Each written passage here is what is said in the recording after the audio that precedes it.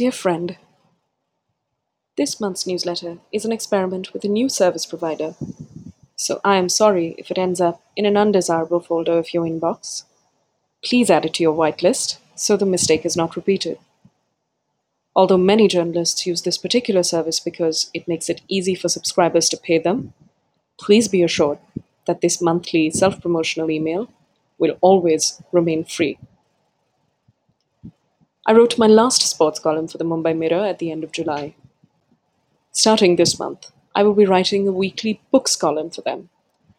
My first article last week was about Krupa GE's Rivers Remember, a book I wanted many people in Bombay to read.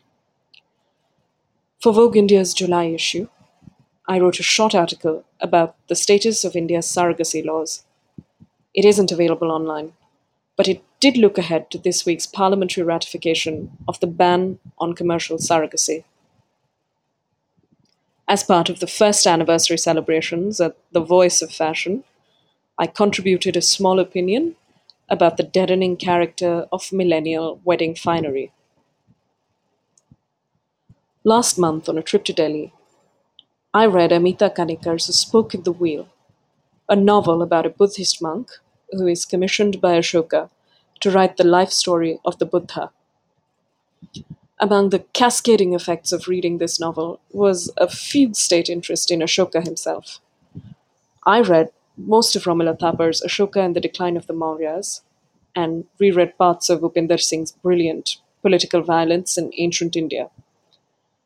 I swam face down through Nayanjot Lahiri's Ashoka biography, which my friend Sonal and I ingurgitated hurriedly a few years ago, when we had the pleasure of publishing excerpts from the book at the Caravan. I read half of Charles Allen's Ashoka, The Search for a Lost Emperor on the flight back to Bombay, but its central argument did not appeal to me. If you found the book on the ledge of a women's toilet in Terminal 2, I hope you enjoy it more than I did. I even watched Ashoka, Santosh Sivan's 2001 movie starring Shah Rukh Khan. He bore the weight of seeming both revolting and appealing, evil and innocent, in a performance that simultaneously required nothing but posturing and pouting. Like all timeless Hindi movies, it was buffoonish and sublime. The funny thing is that none of this, not even Lahiri's book, which closely reads the artifacts of Ashoka's reign, helps transform the coppery and hollow sound of his own voice.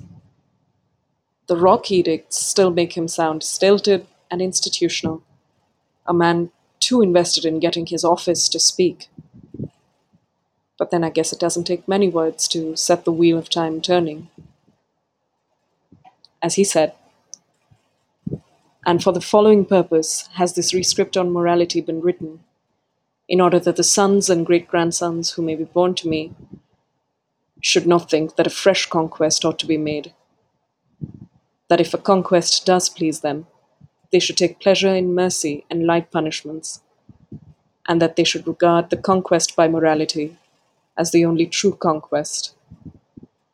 This conquest bears fruit in this world and in the other world, and let all their pleasure be the pleasure in exertion.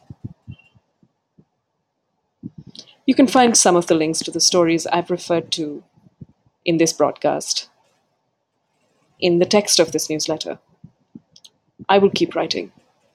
Thanks. Supriya.